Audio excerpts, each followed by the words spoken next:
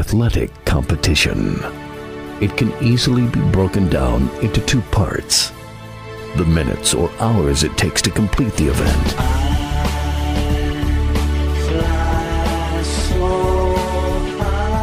then weeks, months, and years of joy or heartbreak.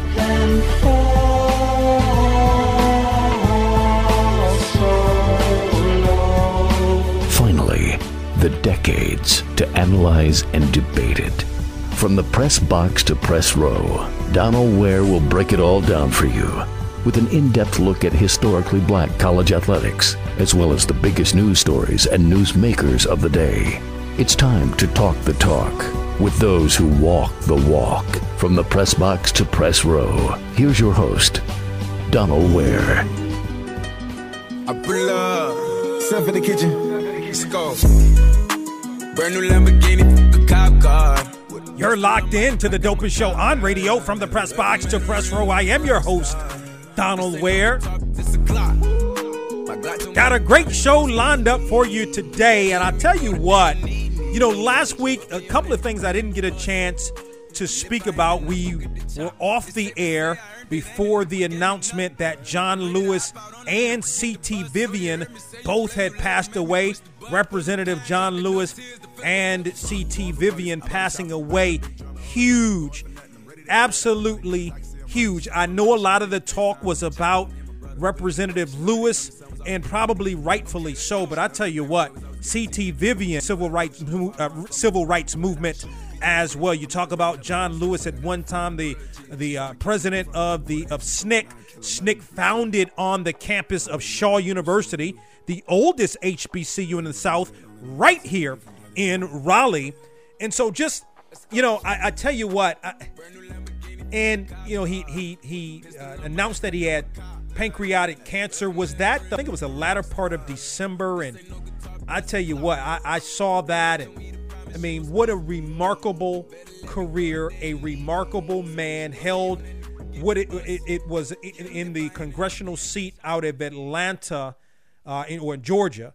Was it the 35th congressional seat, whatever it was? I mean, he held that since 1986. A huge voice. I mean, you have, it's one thing, like, he's been in the wars. And there was a piece that was on PBS more recently I was watching the other day where, I mean, anything that was a moment or a big moment in the civil rights movement, John Lewis was a part of. You look at not only Selma, we know a lot about him with respect to Selma in 1965. But if you look at the March on Washington in 1963, he was the initial speaker. When you look at also it was a famous photo taken with John F. Kennedy, President Kennedy, back in, maybe it was in 1963. He was part of that photo, of course, along with Dr. Martin Luther King Jr. and others. But I mean, this man was instrumental, monumental, absolutely huge as it relates to the civil rights movement, and has been fighting ever since. So, wow, what a huge loss.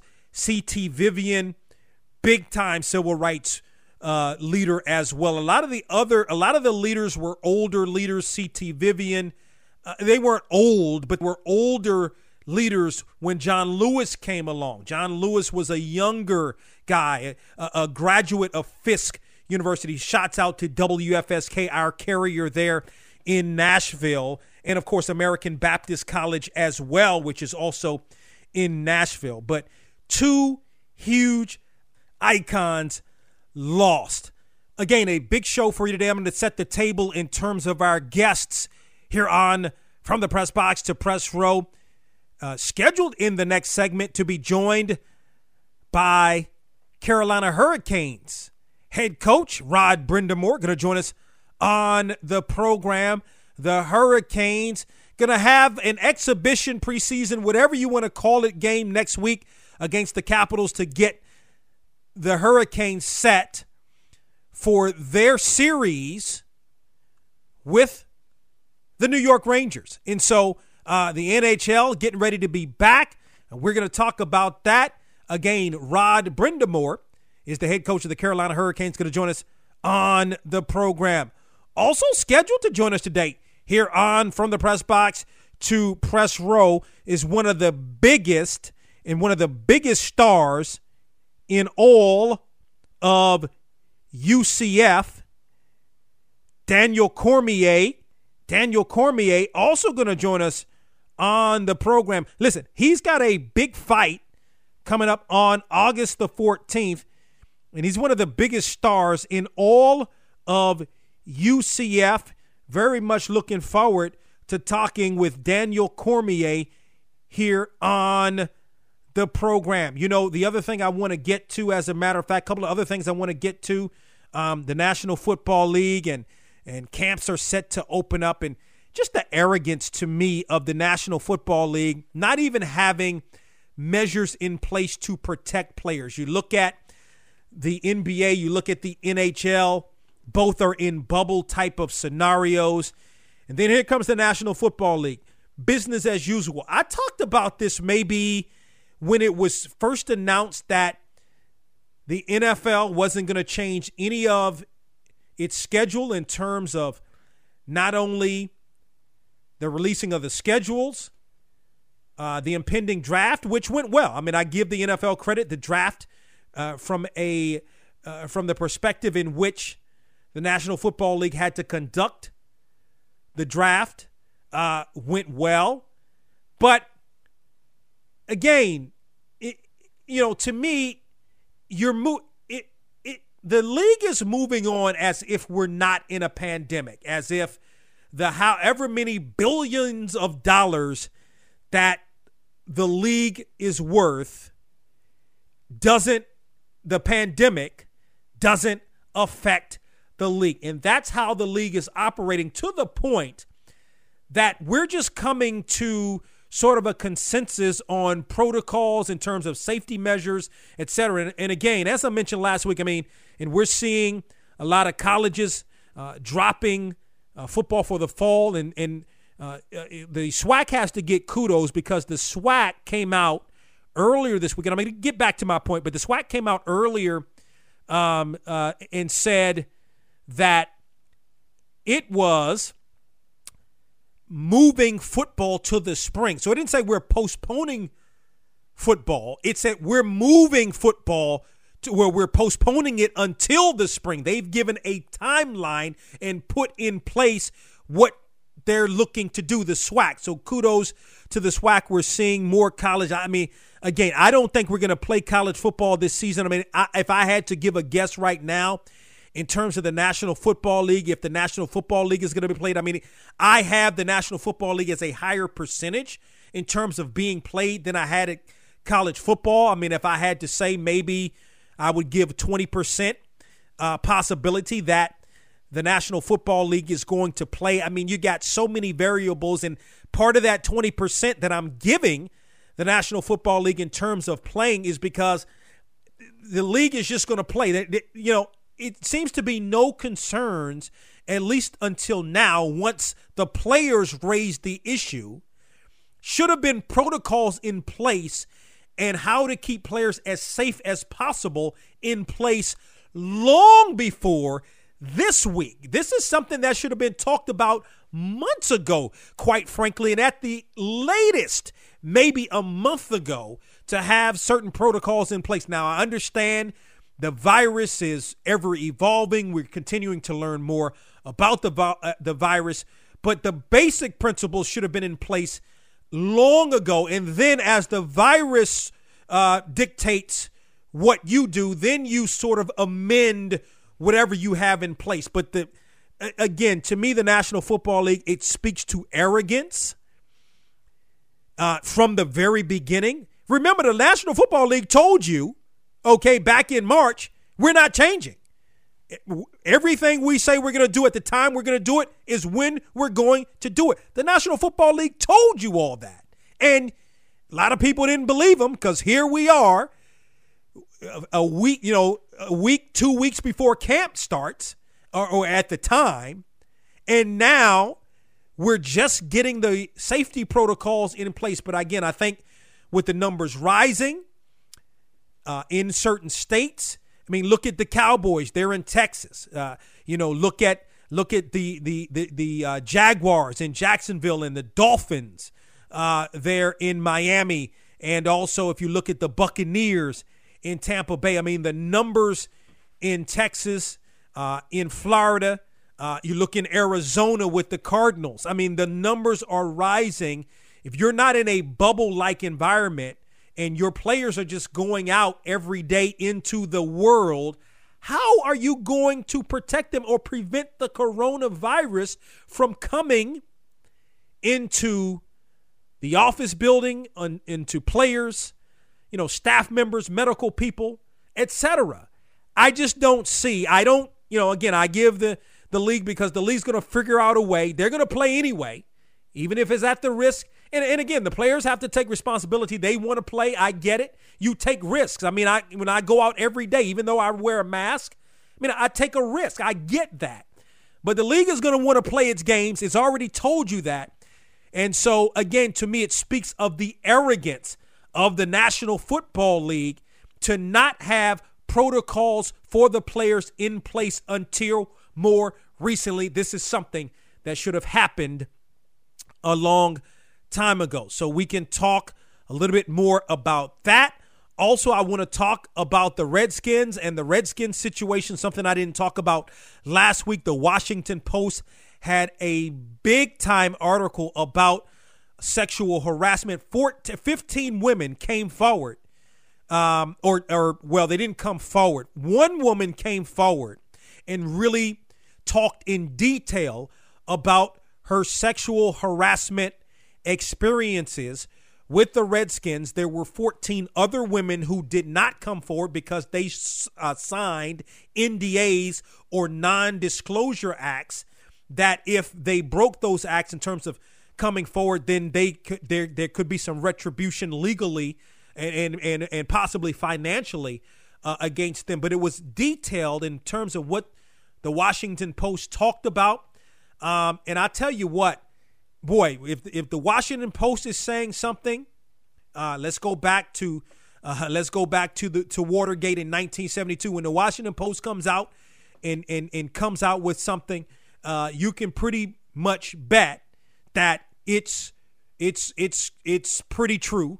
And the Post is going to have all of its facts. I read that entire article. It was very well done. It was very well detailed. I'm very disappointed in the Washington Redskins.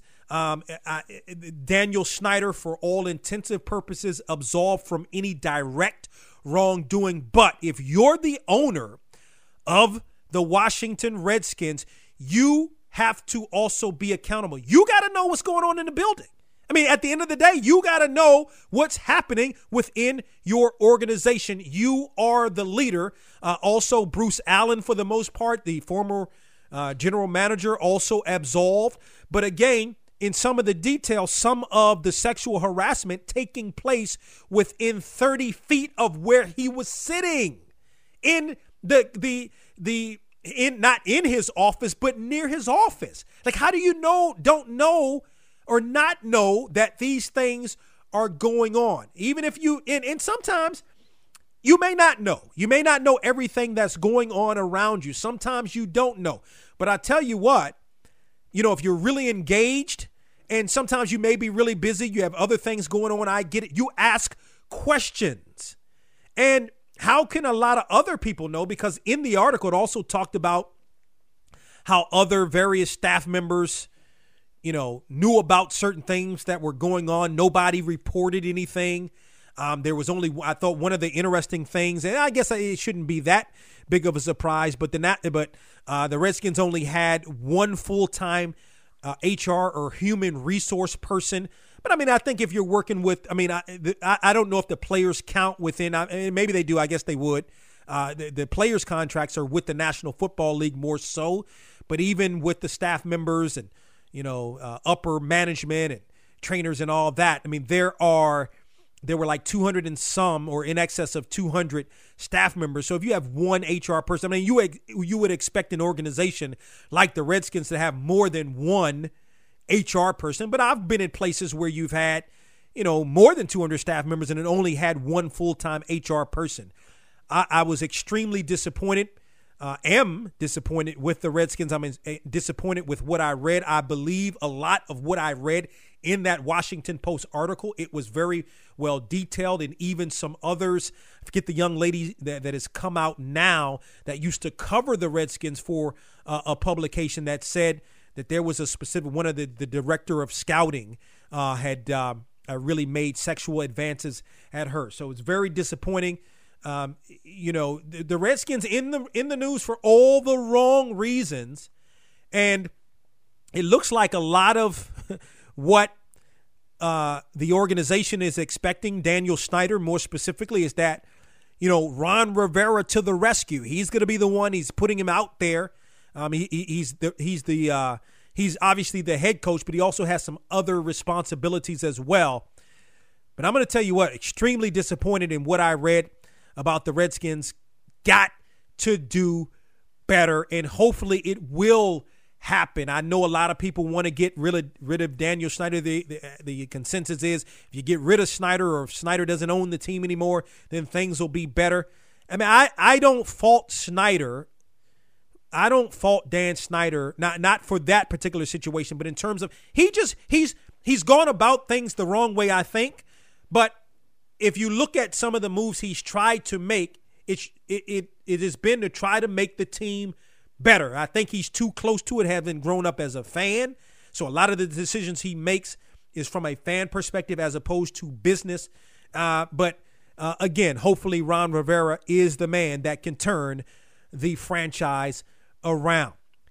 Your thoughts? We're going to get into more of this hopefully a little bit later on the program. Hit us up via Twitter at Boxtorow, BOXTOROW, or on Facebook, BOX2ROW. You can hit me up and follow me on my personal Twitter account at DWare1, also on Instagram at WareDonald. Let's step aside, take a break, come back. We're going to be joined by Carolina Hurricanes head coach Rod Brind'Amour as you're locked into From the Press Box to Press Row. On last week's From the Press Box to Press Row with Donald Ware. Kara Lawson is the new head women's basketball coach at Duke. I will tell you, in this time in our country, I'm the first black basketball coach at Duke University. It means something a little different now, and I don't know if that's just because of where we are right now in terms of social unrest, but it did mean a little extra to me to read that. I was not aware of that.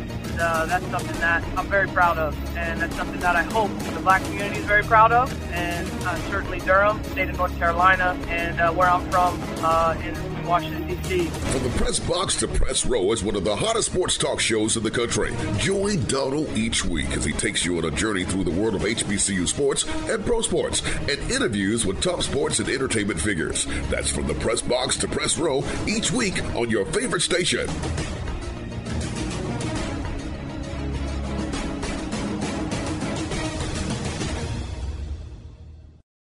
You're listening to From the Press Box to Press Row.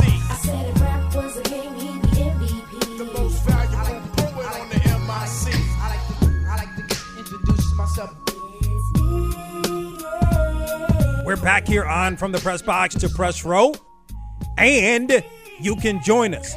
Hit us up via Twitter at Boxtorow, BOXTOROW. Give us your thoughts on anything that we talked about in that first segment. And by the way, I must make a correction. I'm all about names.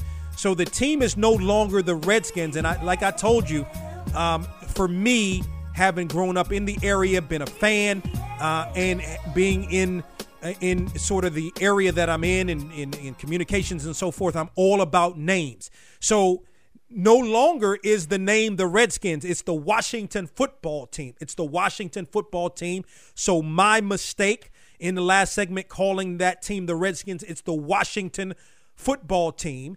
And so we talked about the Washington football team and the report that came out in the Washington Post on last week.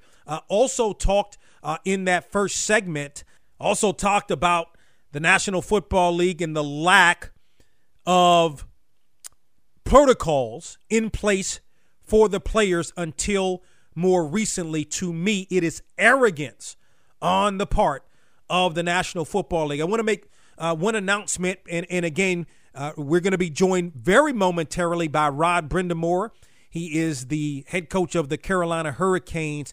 Had a chance, and big kudos go out to the North Carolina Central Sports Information Office, more specifically Kyle Serba, who is the director of NCCU Sports Information. Has been there, since 94. So Kyle's been there 26 years. I've known Kyle for in excess of 20 years. He sent me a release on, I think it was Tuesday. He sent me a release, and it stated that John Calipari, the head coach of Kentucky, had endowed a scholarship to North Carolina Central with respect to the John McClendon Minority Leadership Initiative.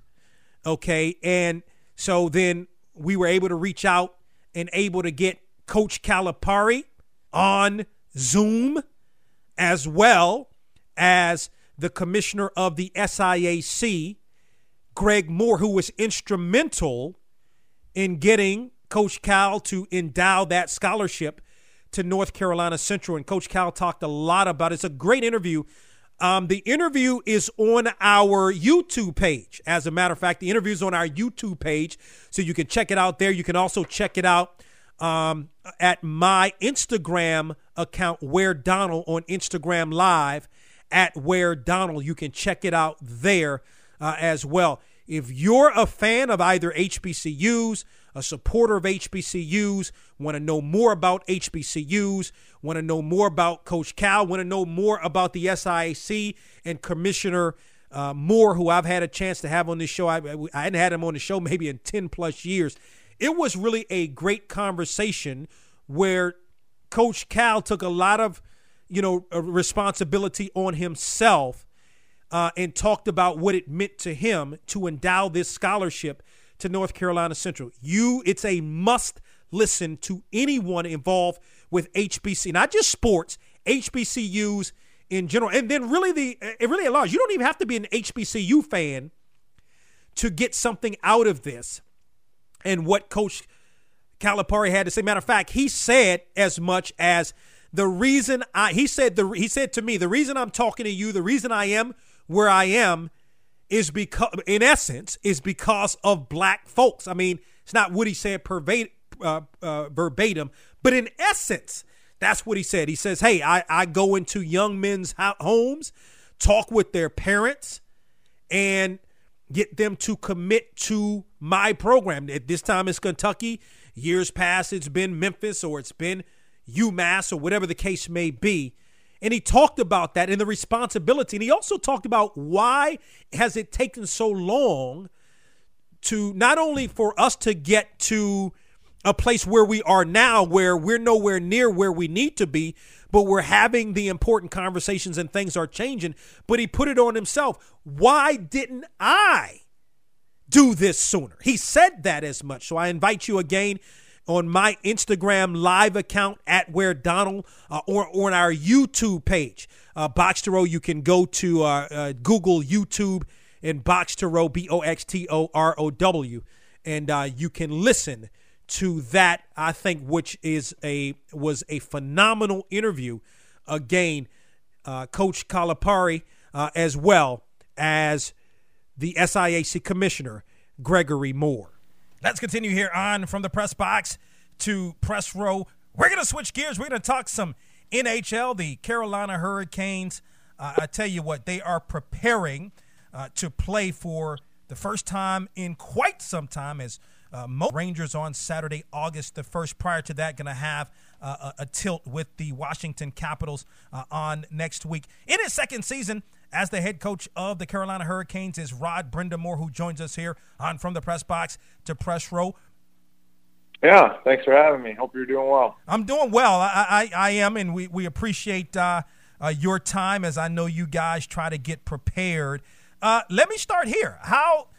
Your thoughts on how the team was performing prior to the COVID-19? Feels like forever ago, but we were actually just hitting our stride. I thought we were, we went on a road trip right before the break there, and we were playing really well. I think we won 4 or 5 in a row, or 3, 4 or 5. I can't even remember. It's been so long, but we were definitely dialed in, and our game was coming around. But that's all long gone now. So it's a fresh start here. Yeah. What sort of for you all, you and your staff, prior to now? Obviously, you guys are back together there in the bubble, so to speak. In terms of the communication with the players leading up to now your time in the bubble, sort of how was that, and trying to kind of keep them engaged in getting this restart going again? Well, it was tricky in some regards. I think we were pretty, I don't want to say better prepared, but we knew, or we felt anyway, when the pause happened, it wasn't going to be a short time. So we kind of prepared that as our off season, told the players that, and so, they usually get 2 to 3 months off. So that's kind of what happened. So instead of kind of every day talking to them and getting, we kind of just let them go. Our strength coach was in communication with them, and the key there was just trying to stay in best shape you could. And I think the guys, for the most part, did a pretty good job, because when they came back, what has it been, 10 days ago or whatever, everybody was ready to go. So, they did a nice job staying committed to themselves as far as staying in shape, and now it's just a matter of putting all the pieces together. In sort of the lead-up game exhibition, if you want to call it that, against in excess of 4 months for you all, what are you going to be looking for from your team in that game? Well, it's actually probably the most important preseason game that we'll have ever played, because generally preseason games in hockey are just, you have lineups that are, you got 2 guys from the minors, you got, and the game counts for nothing, obviously, but it's just a matter of, it's more you're assessing talent and just slowly trying to get your game together. You got 80, games coming up that count. So now all of a sudden this game takes on a lot more meaning, just because we got to see where guys are. We can practice here all we want, which we've been doing. It's just now, we got some decisions to make. You got to play the best guys now. It's not, that are the best guys now. They may not necessarily be the best players, but they're the guys that their game's ready to go. I mean, that's what you have to go with, because you're starting into the playoffs right away. Yeah. Being in that sort of bubble environment and the preparations in terms of getting you ready, not only for the preseason, if you will, exhibition game against the Capitals, but also for your series, if you will, against the Rangers. What sort of has that been like? Yeah, that's the probably the most important part is, and the players and myself, when we just get to show up here and basically keep doing what we've been doing. But it's the behind the scenes stuff, trying to get everything organized and all the testing and all the logistics of this thing is really mind-boggling. And so there's a lot of people behind the scenes that are doing a lot of heavy lifting just to make this happen. And, starting with the medical professionals, obviously, and then going along to just management on the organizational side of things. So it's been a real lot of, tough work from a lot of people. And, from our end, it's just hockey. We're just trying to get, like I said, get prepared to go and play a game. But there's a lot of other people around that have done and sacrificed a lot to even be thinking about this. Yeah, I mean, I guess is it more like anything else? It's different. It's different than what you're used to. But as it becomes a routine, you sort of get used to it. Yeah, the most interesting part of the day is once you get to like the rink and on the ice, the actual practice, that feels as normal as ever. That's about the most normal part of the last 4 months. And then the minute you come off the ice, and then you start, you have to wear your mask and you do this stuff, all of a sudden it hits you again that things are a little different. But you've kind of gotten used to the routine, as you say, and the screening before you get into the locker room, the temperature checks, all the stuff that, the testing after practice, it's just become normal. And so it's not that different now that you've kind of gotten used to it. That the voice of Rod Brind'Amour in his second season as the head coach of the Carolina Hurricanes joins us here on From the Press Box to Press Row. Andrei Svechnikov.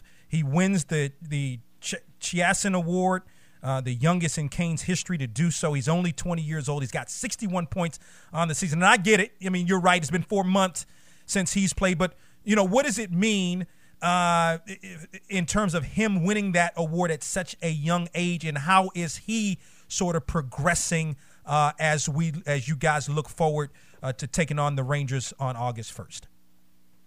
Well, first of all, to win an award that the players vote on is always special, and that says a lot about the individual who gets it, because all his buddies that see him every day, that understand what he's all about, they're the ones that vote on this stuff. So, and it's that, I think those are the kind of awards that really mean a lot, because there's no hiding it.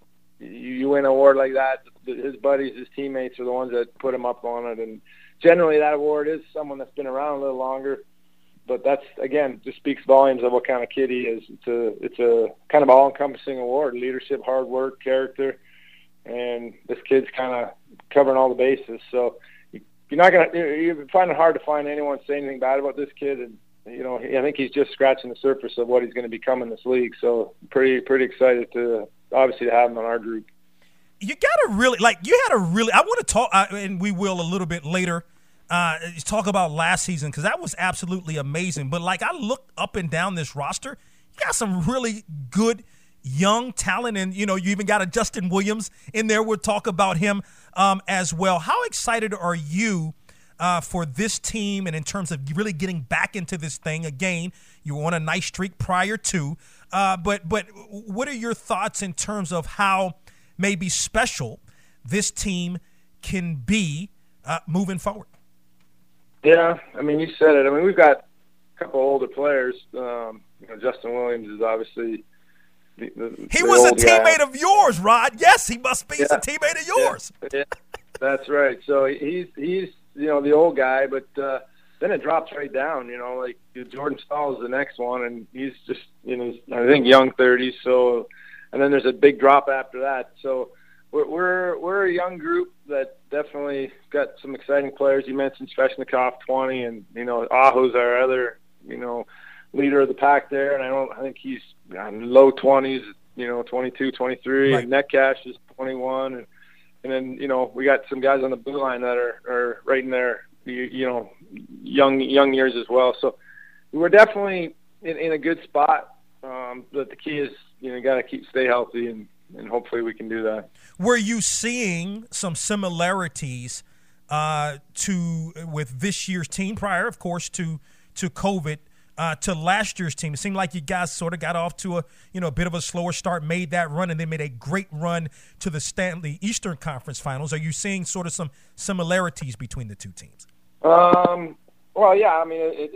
It is the same team essentially, so there should be similarities. And the way the year went last year was interesting because we played really, really well. The first half of the year, we just didn't get any wins. It was just weird.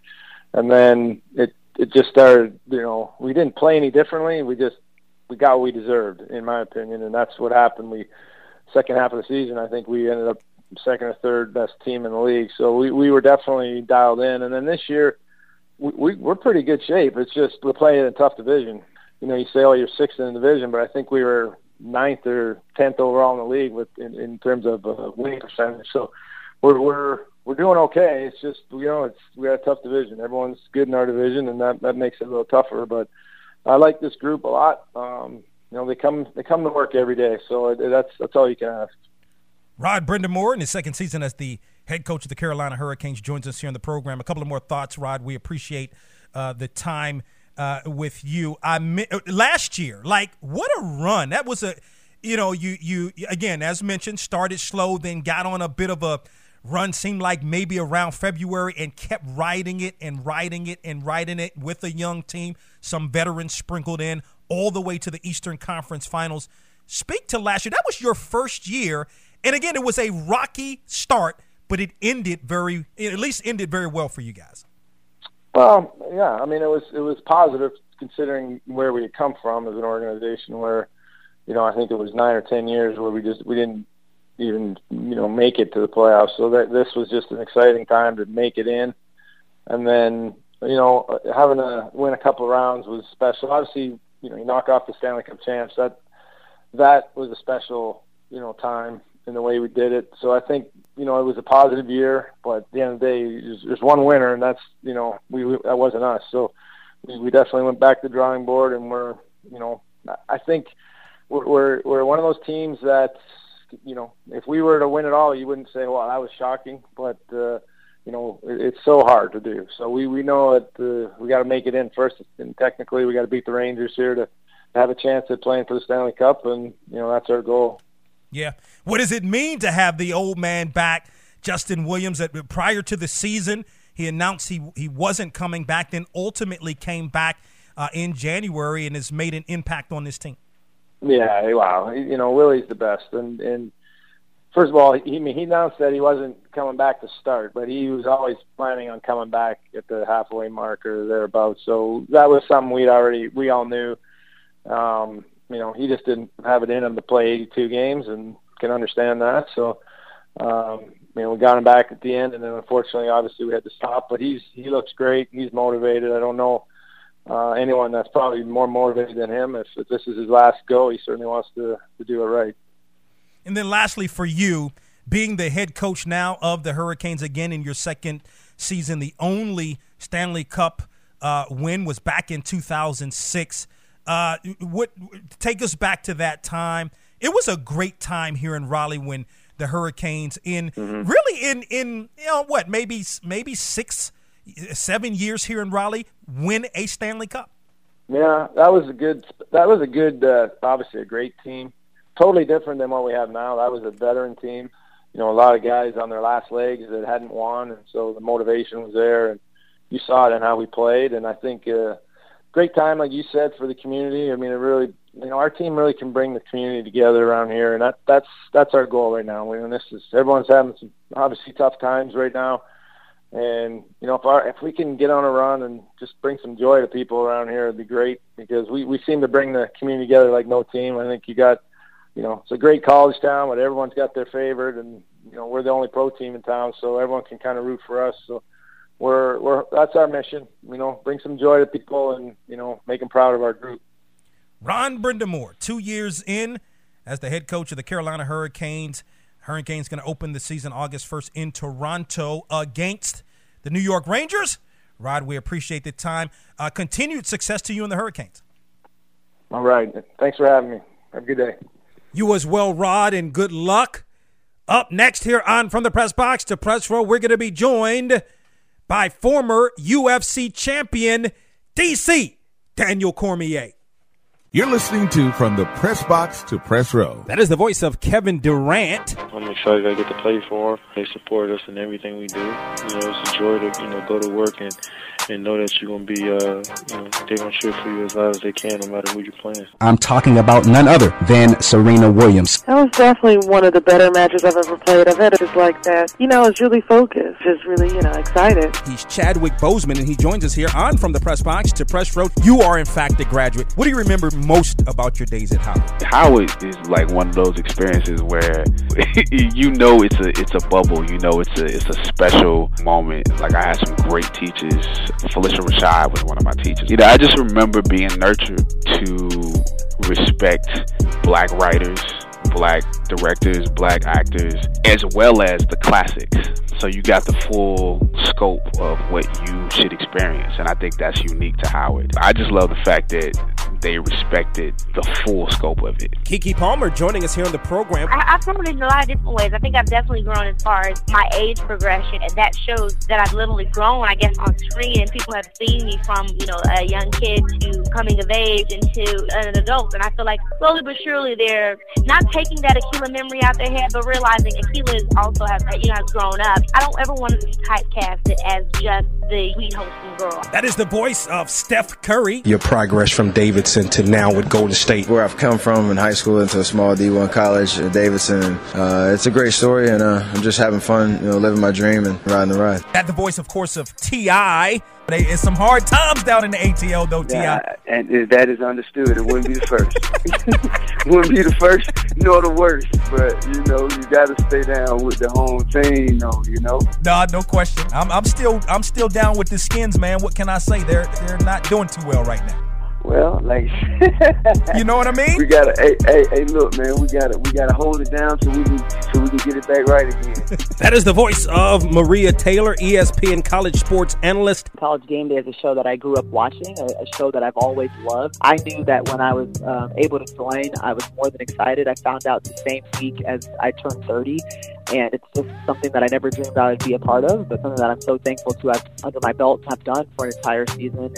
There's nothing like it, honestly. Hello, I'm Joss Stone, and I'm here chatting to Donald on From the Press Box to Press Row. Kimber Walker. There's a lot more poise now. The game is slowed down, so I kind of know what to expect. I've been watching a lot of film on our offense and what plays I can make. I'm just trying to make the best plays possible. When I draw a second defender to me, I know my job is done. I'm just trying my best to find the open guy. The difference is guys are making shots. That's been the biggest difference. I'm talking about none other than Common. Well, I ended up at FAM just because I wanted to major in business, and FAM, you had the illustrious School of Business. And I played high school basketball, but at one point, my career kind of rounded off because I got injured and I wasn't getting as much playing time, so I became impatient. I went to school first starting off with general studies, then I found out that business was the key. That's what I wanted to do. So I got into the School of Business, and it was definitely a great learning experience for me.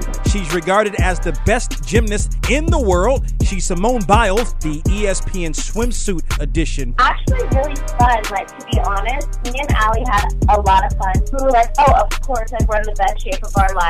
We're feeling confident about our body, and we hope that other young girls and women feel that being strong is still beautiful. So that's what we kind of try to do.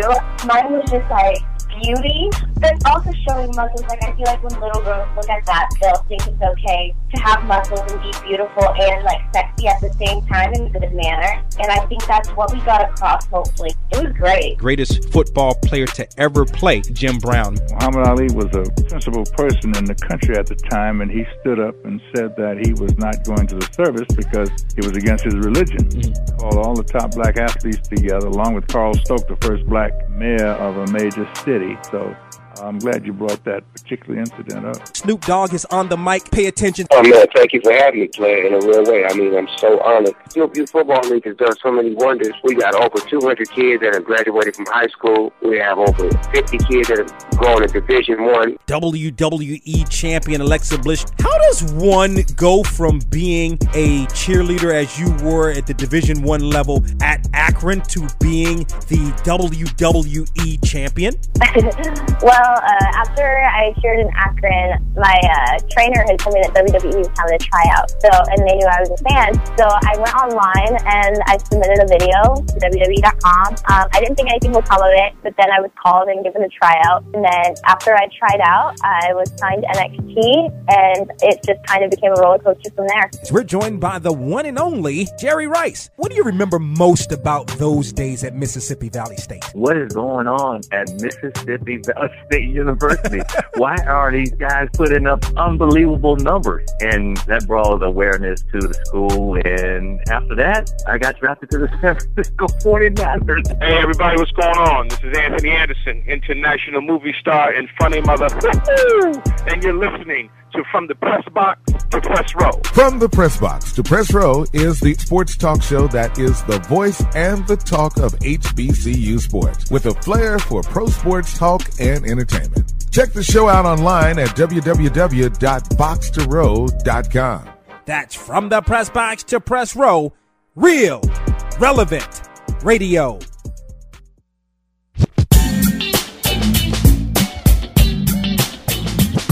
We track down the names making news in sports from the press box to press row. It's Donald Ware. From the press box to press row. Let's continue here on From the Press Box to Press Row. UFC 252 taking place August 15th in Las Vegas between Daniel Cormier and Stipe Miocic. On the line, we're joined by the former light heavyweight and heavyweight champion, one of the best to ever do it. He is DC. Daniel Cormier joins us here on From the Press Box to Press Row. DC, welcome to the program. Oh, man, what's going on? Thank you guys for having me. Absolutely. It is a pleasure to, in fact, have you. I want to start here. What's the preparation been like for the fight against Miocic as we're 3 weeks away from the fight? It's been insane. It's been insane. It's been tough. It's been grueling. It's been long. It's been very, very long. We started very early this time because we didn't have as much time in the last fight. So, it's been very long. It's been grueling. It's like you're in those long days, right? You know, they call them the dog days of summer. This is the dog days of training camp. It feels like it's just been long and grueling. This will end up being about a 13-week training camp by the time I'm done. And I'm happy about it. I'm happy about the work that we've put in. And I'm happy about the product that we're going to show when we step inside the octagon. Yeah, what's the length of a typical training camp for a fight for you?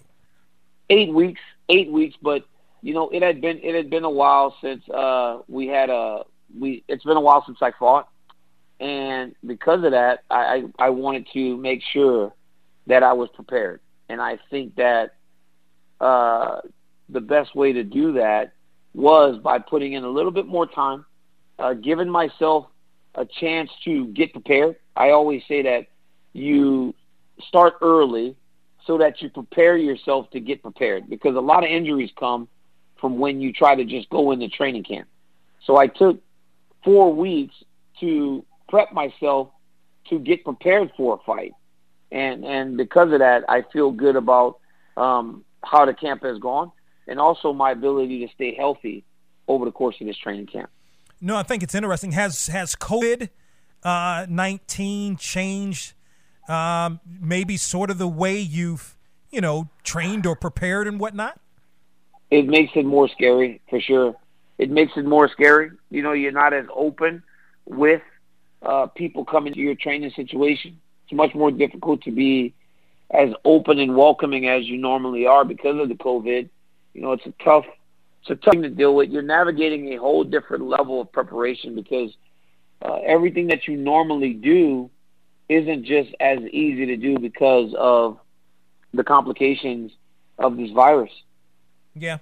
And you're getting back to something you said in terms of the time in between fights, because to the point, you fought 3 times in 2018, the one time against Miocic, the second time last year, August the 17th.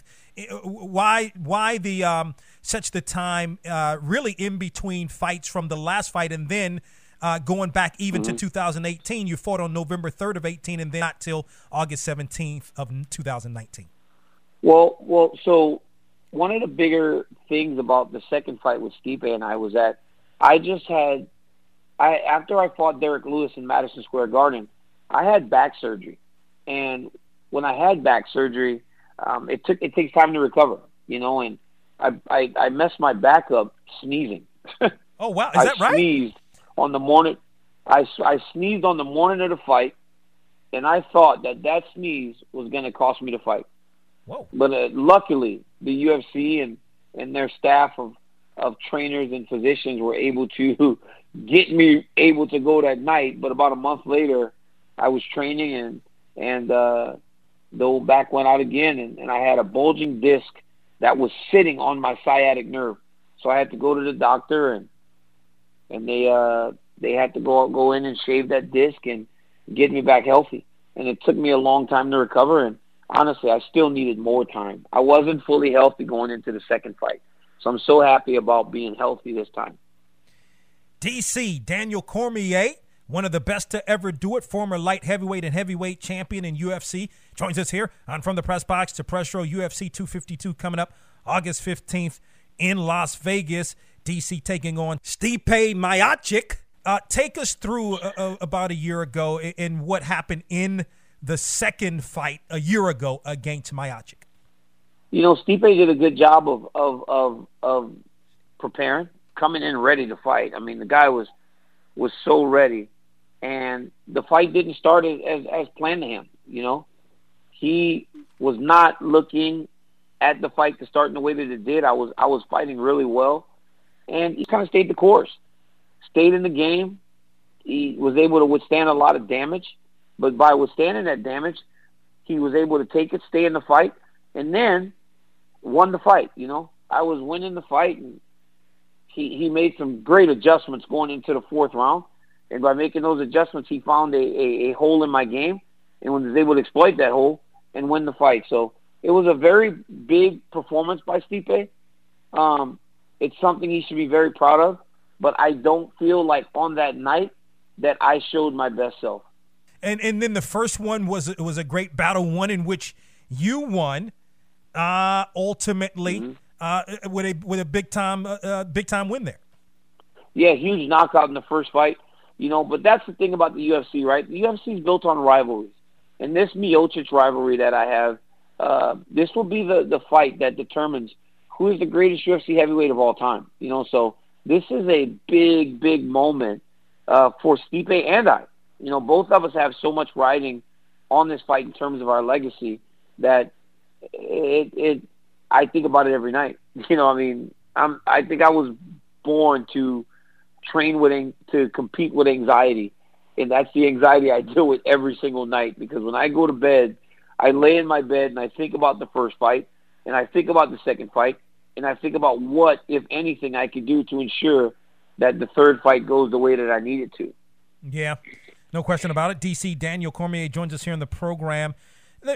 From a historic standpoint, what did it mean to you to hold both the light heavyweight and heavyweight championships at the same time?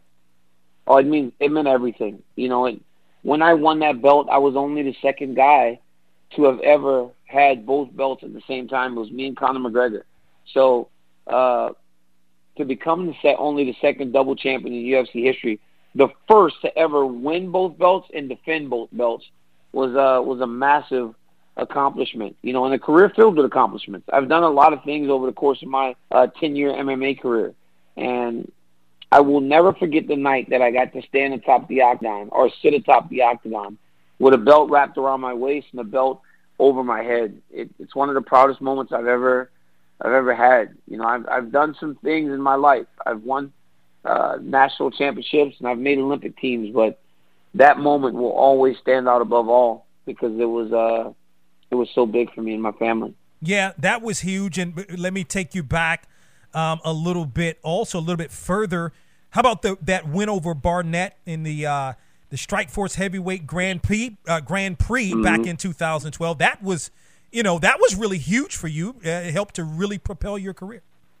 It was massive. It was my moment to announce to the mixed martial arts world that I was going to be a factor. Josh Barnett was a former UFC champion, and I went through that tournament that had all these great heavyweights at the time: Fedor Emelianenko, Alistair Overeem, Fabricio Verdum, Josh Barnett, Bigfoot Silva. They were all top 10 heavyweights at the time, and I was just this young prospect that hadn't beaten anybody yet. And I was able to navigate my way through that tough tournament and win it. It was something no one had expected. So yeah, that was a big moment. That was the moment I realized that I can compete with anyone. Yeah. So this fight, the trilogy against Miocic, this is it for you. You're retiring after this. Yeah, this is a wrap. This is it for me. I'm getting an opportunity to do something so special in fighting. I get a chance to fight for the heavyweight championship of the world in my last fight.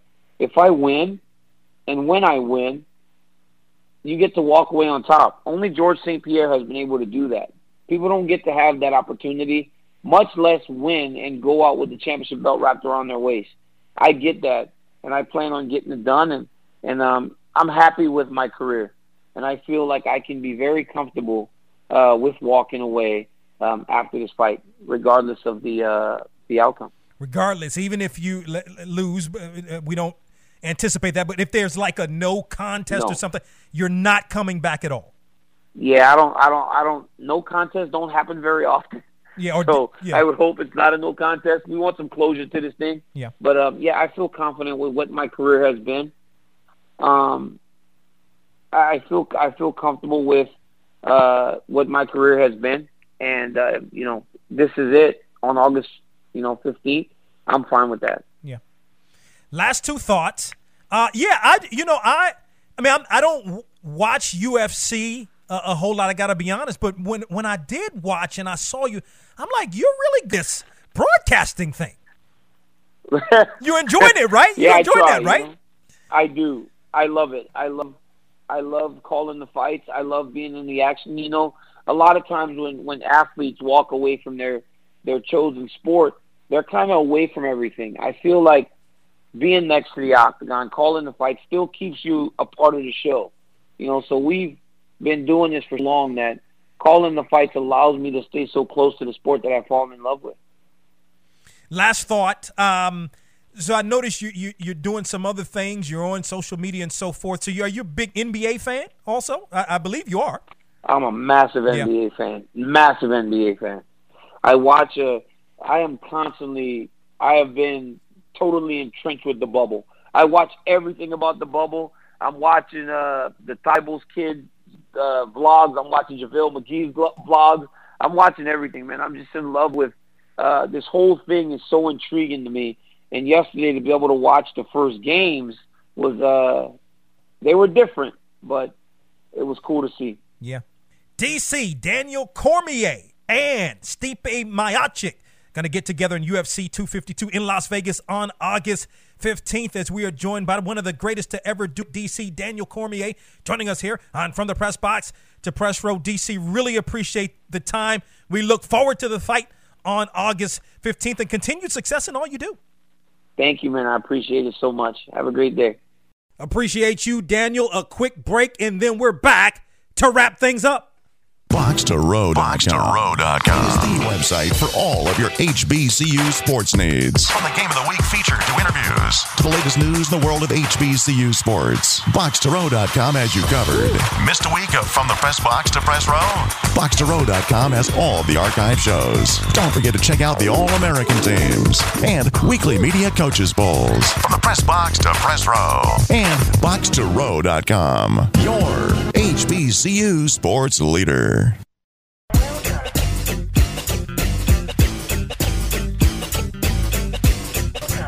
It's Donald Ware from the Press Box to Press Row. Would like to hear from some Washington football team fans.